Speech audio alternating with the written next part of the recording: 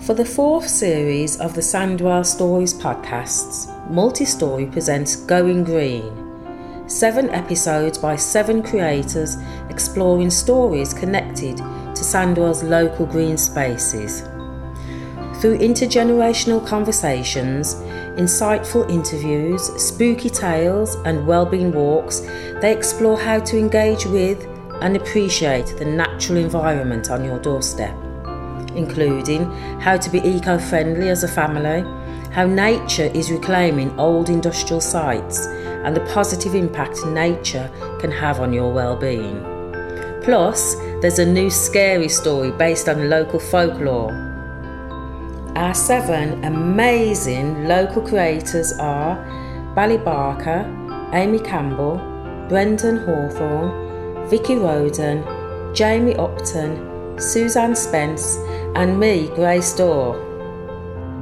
You are listening to episode 1. Hello and welcome to Back to Green with Brendan Hawthorne. In this episode I will be looking at some of the changes to our post-industrial landscape here in Sandwell.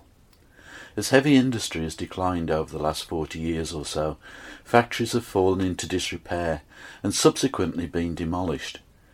We've seen many old brownfield sites developed into housing estates and warehousing once the soil has been deemed to be safe. However, in some cases nature has been allowed to thrive between the bootmarks of industry and form some of the most beautiful urban parks in the country, and where wildlife is now flourishing. These green oases are a much welcome sight to the weary-eyed views of concrete and tarmac. Tipton was once rumoured to have had more miles of canal than Venice in its heyday, but its polluted waters of the late 60s and 70s were far from picturesque for leisure boats and towpath walkers to enjoy tranquil breaks as they do today. My first guest is Keith Gwilliams. He's a poet, songwriter and performer of dialect. He gives an insight into how past industry dumped its waste indiscriminately and how yesterday's infamous industrial playgrounds became foundations for change. Welcome, Keith. Thank you for asking me. I believe you've got some information about the old industrial past of Sandwell and its constituent towns. You could say that in my original profession as a career, I had a lot to do with pollution and contamination, and I was introduced to an area of Albury called the Blue Billies. It's the Blue Billies because there's 2 parts to it, but one of them was extremely badly contaminated. And when my colleague at the time took me to see this phenomenon, a large mound, you could quite clearly pick out the contamination of the area around, including quite close to domestic premises. So what were the billies? They were waste from local industry and local mining, but mainly from the glass making industries, which meant the stuff there was quite potent, both in terms of it being dangerous from a toxic point of view and also the gases given off. Okay, so this was effectively an industrial dumping site. Absolutely, and they were quite high. They were certainly higher than the neighbouring houses. Okay. So tell us the story then, and I believe you've got a poem as well about the area. I think really, if I say the poem, that gives you the details in a conversational way. Fair enough. And I hasten to add here that it's in dialect as well, isn't it? It is. My native tongue. The Blue Billy. What say, Mammon? Dost remember the Blue Billy? I should think I done. Where'd it come from? Do you know that? Why, it was west toward it from the t'other side of Albury. Did it smell? Smell? Stink. Why, that ain't a strong enough word for what come off that hummock. Mind you, it was so bad after it had settled down a bit. And they do say as how they tried to use it during the war, but it was safe. It did of course some trouble in its time. The water what come off that, well, it war water, is more like pitch and 10 times as awful. And the stream what run at his foot, That was black and all, and the gullies foamed at the mouth like mad dogs. And when they brought the motorway across, it was in the road, wore it, so they had to shift it. It was like unleashing the hounds of hell, what with fumes and smell of brimstone, hydrogen sulphide or something like that, they said. I reckon that the blokes what drove the lorries and tractors ought to got danger money. I do believe as some blokes did conk out, and no wonder neither. Any road. It was still shifted, and the bonks are a bit smaller now, and much better looking. You can still see one by the new road, just by the big island to the motorway. But it was so easy to turn as they thought it would be. You could still see brown marks in the grass, what they put on top on it, 2 years after it had been shifted. Strong stuff, this bluebilly. How does the bluebilly site look now? It's flattened out, and of course most of it was moved because the motorway went right over the top of it. I'm not sure about the other one. You see, the two bluebillies, as I said, one was the obnoxious one I just talked about, and the other one was almost a playground for the kids. So I'm not sure what it's like now. I haven't been around there for quite a while, but I do remember seeing the disturbance just off the new road, just up the way from that island I mentioned, and it was badly scarred. They had to dig the grass out and start all over again with what they'd dumped in that area. Thank you very much, Keith, for that little snapshot of our borough, and I thank you again for your time. Pleasure. Canals provide easy walking by their nature of being flat, and access points are being modernised to accommodate walkers with some disabilities. My next guest is Kerry Halford, who works in Sandwell and has recently had some major surgery. She has found that going for walks along the canals has helped her with her recovery from surgery by providing her with somewhere to go, something to do, and to get her back onto the road to fitness.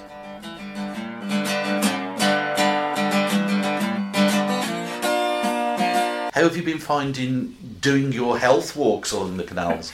Well, I go quite early in the morning. But yeah, I love it because as you move through and we start to get some of the blossoms that will come through in the next month or so. Because I've noticed things like kingfishers and herons and... Yeah, and all sorts of fowl, coots, moorhens, you see water voles, lots of gulls as well, unfortunately, at times. I know that the whole thing has changed generationally anyway, because when I was a kid, there was still working boats there, and clearly now it's nearly all leisure boats, isn't it, that go along? Absolutely. How would you find the community of canals? Yeah, I think it depends which canal you walk along, actually. You also get a lot of fishermen, a lot of angling competitions go on as well. So, yeah, they're generally quite friendly and considerate and ask what you do and how are you. And the leisure boating people do, definitely. Yeah. So, just explain a little bit about how you utilise, if you like, for want of a better word, the canal system for your health and well-being. Well, it's twofold really. I like being out in nature, so actually being out along the canals gets you out in nature when you haven't got time to kind of get out into the country proper. But also, it's from a health point of view, walking's one of the best things you can do, and it's how I try to keep myself fit. Haven't been too well lately, just had an operation, so I'm back out there now trying to build my fitness levels back up after my operation. So it's twofold for me. It clears my head, ready for work, and it's getting me more cardiovascularly fit as well. Yeah, of course. I suppose for someone like yourself who's in a period of recuperation, because the canals, thankfully, by physical laws, are flat. Otherwise the water would run out, wouldn't it? It's quite a low impact, isn't it? You can make it what you like by altering your speeds. There are some canals, particularly where there's the bridges that you go over, it can become quite steep in places, but that's not a bad thing because that kind of pushes you as well. Yeah. So it is quite low impact, but then you can challenge yourself, and it's about knowing which canals to go down at that point, really. Yeah. And how safe do you feel? I mean, do you belong to a group, or would you like to belong to a group? Or I don't belong to a group. I think groups are a great idea, but I tend to walk on my own. It's something I do to kind of have my own space. So you like your own company? Yeah, I do when I'm walking, yeah. I feel quite safe, I've got to be honest, but I'm not the kind of person that gets intimidated very easily anyway. But no, I find most people are either very friendly or they just kind of walk past you and don't even acknowledge that you're there, really. And of course we've got these marinas now, haven't we? Yeah. A lot more in the way of marinas, where we've actually got communities growing up literally on the canal. Yes, where particularly a lot of the builds are around in Sandwell now. Yeah, and certainly down in the old Toll End area, which is where my playground was when I was a kid. There's a marina down there now, and basically it's like a permanent mooring, isn't it? So, do you think some identity is coming back on the canals? Because it was pretty anonymous, wasn't it, for a long period? I think so, yeah. I think there are more people that are actually, like you say, living on the water and or holidaying on the water. So, but also we're building on the water as well. So you've got like Black Lake. There's lots of buildings that have kind of come up around the canal system again. Oh yeah. Which kind of brings it to the forefront again, rather than being something that's at a distance. Because of course, a lot of the canals that got filled in used to run through communities, didn't they? Yeah. So I think that's quite nice. It's a different element. Yeah, I mean, sort of wharf side and canal side residences are pretty much what people seem to want these days, because of how green the canals have become. Yeah. And obviously, if you've got dogs to walk, you literally go through the back gate and you're onto the canal side, aren't you? But I mean, do you get many dog walkers going on? Oh yeah, definitely. I mean, don't have a dog myself at the moment. Will do shortly again. But yeah, I mean, I've always walked my dogs along canals. So what would you consider to be the main benefits of, say, using the canals for walking, for you personally? For me, fitness and just being outdoors in the open air, being closer to nature without actually having to travel too far out, because that's quite an important thing for me. It's actually seeing plants, seeing animals, and watching the seasons move. Yeah.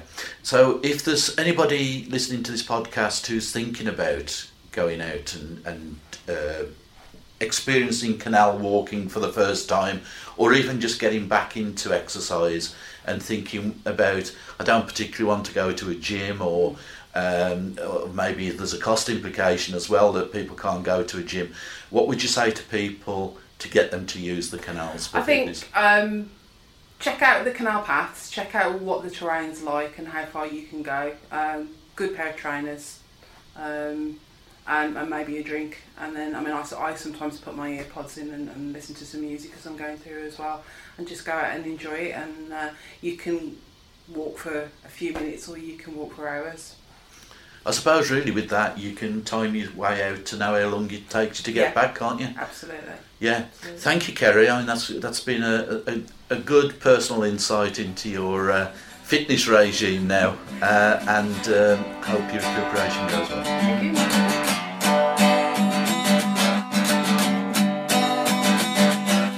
Cycling is going to play a major part in greening up our environment. My next guest is creator of the Leisurely Pedal in Sandwell, where you can go on supervised bike rides within the borough, socialise and make new friends, as well as take gentle exercise. I chatted to Andrew Felton about his fledgling project.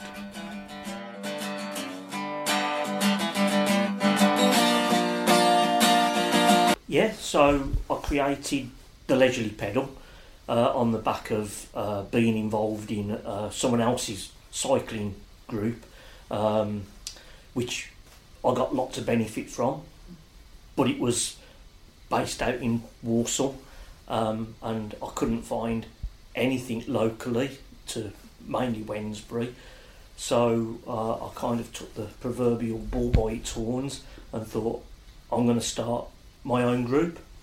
So the Leisurely Pedal came into being We first of all set out to do a guided ride for the benefit of the community. We based ourselves at Morrison's. Morrison's were really helpful. They provided a bit of space for us to store a couple of bikes. The council provided a couple of bikes. Morrison stored them. We were doing a ride once a week. So yeah, it all started from there to now, where we've found a new location at the Millennium Centre on Friar Park. We've got a container, we've got several bikes, and we're just trying to get a cycling activity, get more of the community involved.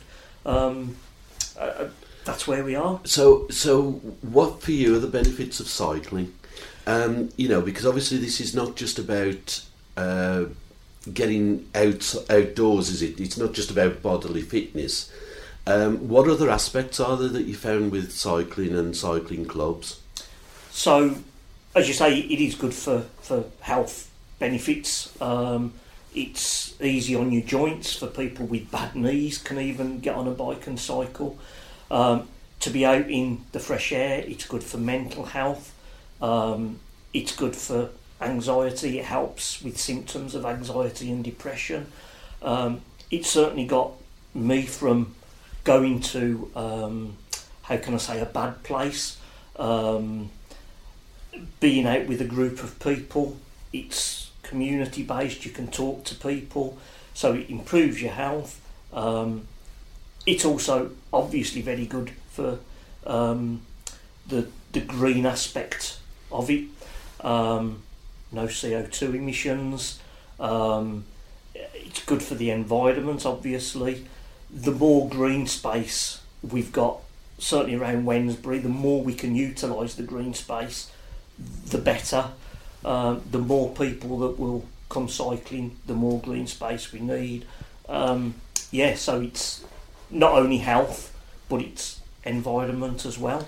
Yeah, I think we also need to get away, don't we, from the fact that with cycling at the moment, it's like, let's find a green space and cycle around it.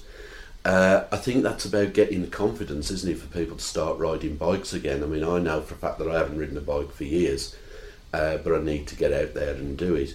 And it's about having that safe space, isn't it, because of the way the roads are at the moment. It's having this confidence building as well, isn't it, within that? Yeah, certainly the traffic environments, certainly on the outskirts of town, the main roads, you do need to steer clear of it as much as you can. But the local roads through the town are okay. There's not so much of a problem. With the changes in the highway code as well, more and more motorists, myself as a motorist, are now more aware of cyclists when I'm in my car. And when I'm on my bike, I'm more aware of motorists. And it was daunting for me at first because I've never ridden on roads. But once you've done it and you understand and get used to it, it really isn't so much of a problem. Yes, you get the odd mad motorists, but as a motorist you also get the odd mad cyclist. You just need to find middle ground, and 9 times out of 10 it really isn't a problem. It's about being nice as a road user, isn't it, really? However you use the road systems. Absolutely, whether you're in a car, whether you're on a bike, and whether you're pedestrian. Yeah. It's all about getting on with each other. So I don't have a problem getting on my bike, riding down the road. And to be fair, if you're going to commute, yeah, we need more cycle lanes, we need more connectivity. But at some point you've got to go on a road, because you can't go to where you're going to go to without getting on a road. And if anybody wants to contact you, can you just run through the name of your club, and are you on Facebook or anything like that? Yeah, so we have a Facebook group. I think you can Google the Leisurely Pedal Wednesbury, but we are the Leisurely Pedal. We're based at the Millennium Centre at Friar Park. There's flyers and cards in the centre. They are round and about Wednesbury town as well, in different locations. People can pick them up, and we will be, as the weather improves, we will be putting on more activities based at the Millennium Centre. There'll be a weekly led ride and weekend activities for families, children, learn to rides, improving cycling skills. So yeah, it's all we're gonna get things improving and get more people onto bikes. Okay, let's push the cycling revolution anyway forward in Wednesbury. Our next guest is Shona Gilsenan, who is a local filmmaker, photographer. Hello, Shona. Hello, Brendan. You see our world, if you like, our environment, really through a different format, don't you? You know, we've spoken about artists and poets and writers, but with your industry and your interests, you're a keen photographer, aren't you? Yeah. In particular, industrial sites, and which have become heritage sites. Well, how it's come about is I've always had an interest in photography and sort of seeing things from a different angle. And I've been blessed with the work I've done over the last few years is actually going out and exploring the local landscape. So whether that be industrial or, you know, just sort of local parks. But a lot of the work I've done has been around sort of the heritage and buildings and the canal systems of the area. And so definitely it's although there's an appreciation there anyway, because as anybody would appreciate canals and architecture, but I suppose when you know you've got to go and explore it and try and capture the best part, it really it opens your eyes really to sort of how beautiful industry can be and how it changes as well. Absolutely. I mean, as a writer, I paint my pictures with words. Obviously, as a photographer, yours is about composition and the story it tells, isn't it? Yeah. So what do you think would make, what sort of things do you look for to tell a story, if you like? Do you look at, is it always a historical approach, or is it that it could be a bit of detritus left lying around on the side of a canal that may tell another story? Yeah, definitely. I mean, I suppose it depends what you're working on really, or, you know, what your aim is for that day. You know, it could be something just as, you want to capture for yourself, or you want to, shout to the world about. So I suppose it depends on what your brief is and your purpose for that day. But certainly, it's about really capturing as much, but in a fine way. So you're not overdoing it with what you're getting in there. And it's about lighting, it's about angles, and really, like I say, if you want to show somebody something that they maybe haven't seen before, it's about choosing that right space to go from, isn't it? So. Absolutely. I mean, I am a fan of your photography, so obviously I want to share what you do with a broader audience, and I know that we've spoken at length about it's not so much about the grand factories, is it, that have just been left to decay, or the big sites that have just been left in this sort of abandoned situation. It can sometimes be a rope mark on a canal bridge, or it can be an old tether that's been left, cast iron, or an old chain link that's been left behind. I mean, some of the work maybe you haven't seen. It's sort of my other side is actually what's inside the building. So you've got buildings that have been left for decades, and having an eye through there and seeing what's left and the history. Notes pinned on a notice board, and gloves left in a drawer. This is somebody's life every day. They come to work, and work 40 hours a week in this space, and now it's empty, and it just fills me with awe to look around and just capture those tiny things and just try and imagine what it was like. It's industrial ghosts and echoes, isn't it? As somebody who worked in a factory for 18 years and the first part of my life, the rituals of factory life which have continued traditionally over decades, have obviously left their mark or their recording within that building, haven't they? And I think maybe just to tune in sometimes to those echoes. Yeah, definitely. It's more than just building, isn't it? It's the people and their lives there. And some people, that it's sort of out of the area, but there were some cooling towers that I photographed and sort of went in the space, and I know that people have lost their lives building those towers. So it's, we drive past or we walk through and see all these different sort of landscapes, but actually there's so much more to just something to look at. It's really interesting. Yeah, I mean, going to the area of Ocker Hill, where we had the 3 cooling towers, which were an absolute landscape landmark of industry, and as you say, people lost their lives building these structures.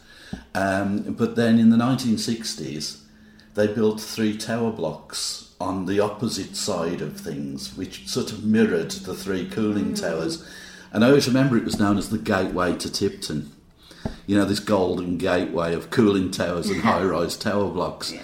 But again, that's part of the environment in which we live, isn't it? And again, I suppose really where we're getting to with all of this is to enjoy going out for a walk and enjoying these greened up spaces now that are developing and becoming laden with a lot of nature.